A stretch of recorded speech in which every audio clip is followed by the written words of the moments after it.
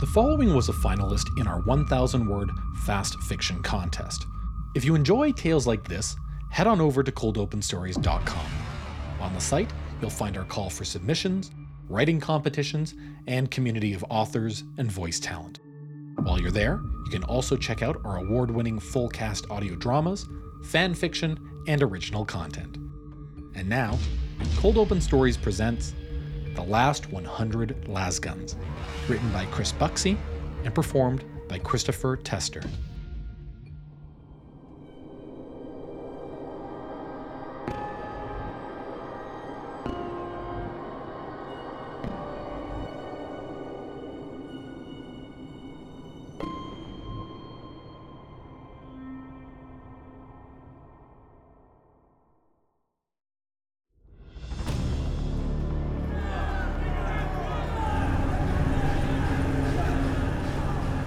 The air was a thick soup of infestation. Tyrannocytes punctured the storm-racked skies of Segmentum Solar. Microscopic nanospores swirled in every breath.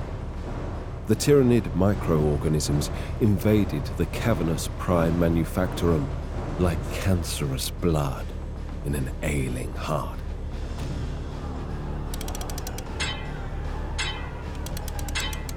Elegais stood at attention beside the final station of the Lasgun production line. Hundreds of his fellow workers stood with him, stretching away into the gloom, a crooked line bent from years of labor. Staying at their posts was mandatory. The grizzled confessor supervisor boomed from his pulpit. Elegais didn't know of anywhere else to go. Elegais mopped his brow with a dirty rag. His vision swam. He wasn't certain if it was the days of hunger or something more sinister. Filtration units coughed and wept black tears from the ceiling. Spores crept in and settled on the production line, threatening to foul the exposed focusing optics and giving birth to stillborn Lasguns. Whispers were traded up and down the line. This was to be the final batch. Elegais paid no heed. He couldn't imagine anything ever halting production. The prime manufactorum loomed over his whole existence like a grey cyclopean obelisk. The rituals of resetting complete, the line shuddered back into life. After 90 seconds, the first Lasgun rode the conveyor belt to his station. Elegais hauled down on the lever, and the press stamped the winged skull of the Astra Militarum onto the gun's casing with a thud hit.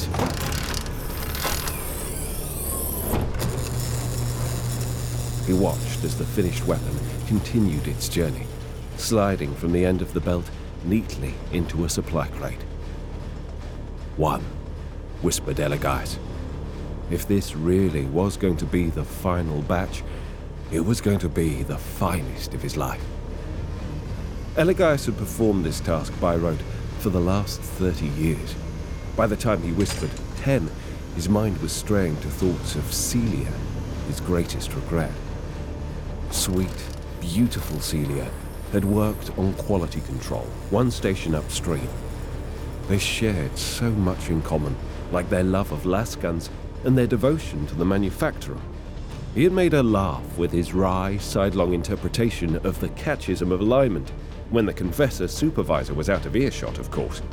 But she had been promoted into administrative duties, and then out of the manufactorum altogether. Celia had begged Elegais to apply for promotion too, but Elegais knew that he was married to the manufactorum. He just prayed that wherever Celia was, she was doing the Emperor's work. By the time he whispered 27, he was aware of sounds other than the production line. The distant firecracker pop of small arms and the chest-shaking reverberations of heavy ordnance crept into his world. He spared a moment to look down the line. Nothing to see. Yet. He wiped the sweat from his brow and coughed, noticing the skin on his hands looked red and infected. At 36, he thought about how he had never bequeathed a child to the manufactorum, to take his place when he was no longer fit to serve.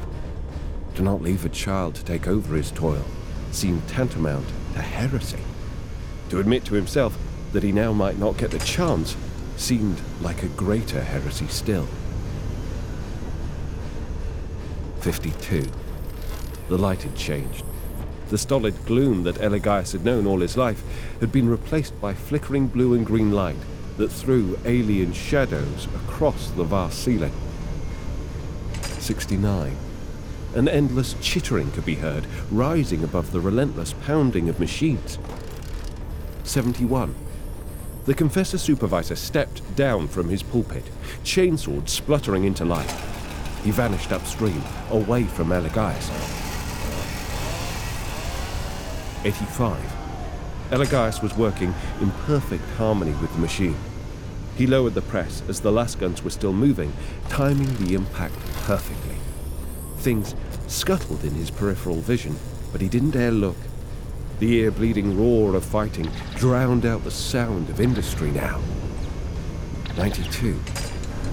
A severed head hitched a ride between Lasguns on the conveyor. Eligius batted it from the belt without looking closely, but he had a horrible feeling it belonged to the Confessor Supervisor. 96. Eligius's arm burned as he operated the lever. Someone fled past him, screaming in terror. He knew that must have been one of the Astra Militarum guards. His fellow workers would never abandon their stations. 99. Eligius allowed himself a moment to look up.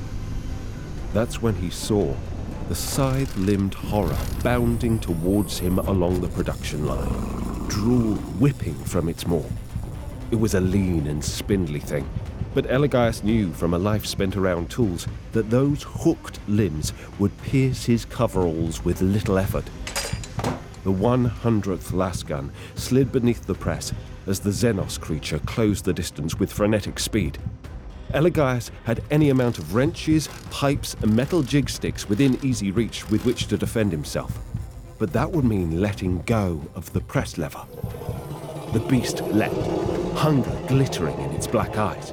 Eligius yanked the lever with all his might. The final Lasgun left the production line with a thud hiss, sliding into the crate just as the creature's talons pierced Eligius's torso with a snick. He tried to cry out, but the crushing pressure in his chest stole his breath. Eligius fell backwards into the cold embrace of the manufactorum floor. The Tyrannid kept moving, skittering towards the full supply crate, but the servitor-controlled galvanic crane swooped down and scooped the crate into the gloom above, accompanied by an escort of cyber cherubs. 100. Eligius tried to whisper, but no sound escaped his lips. The crate of 100 Lasguns flew serenely through the clouds of purifying incense, dispersed by the sensor-wielding cherubs high above the anarchy of the battle below. Traveling along pre-programmed routes, as it had done for millennia, the galvanic crane finally deposited the crate onto the dismembered bodies of the Adeptus Monitorum loading crews in a staging depot seething with unnumbered Tyrannid beasts.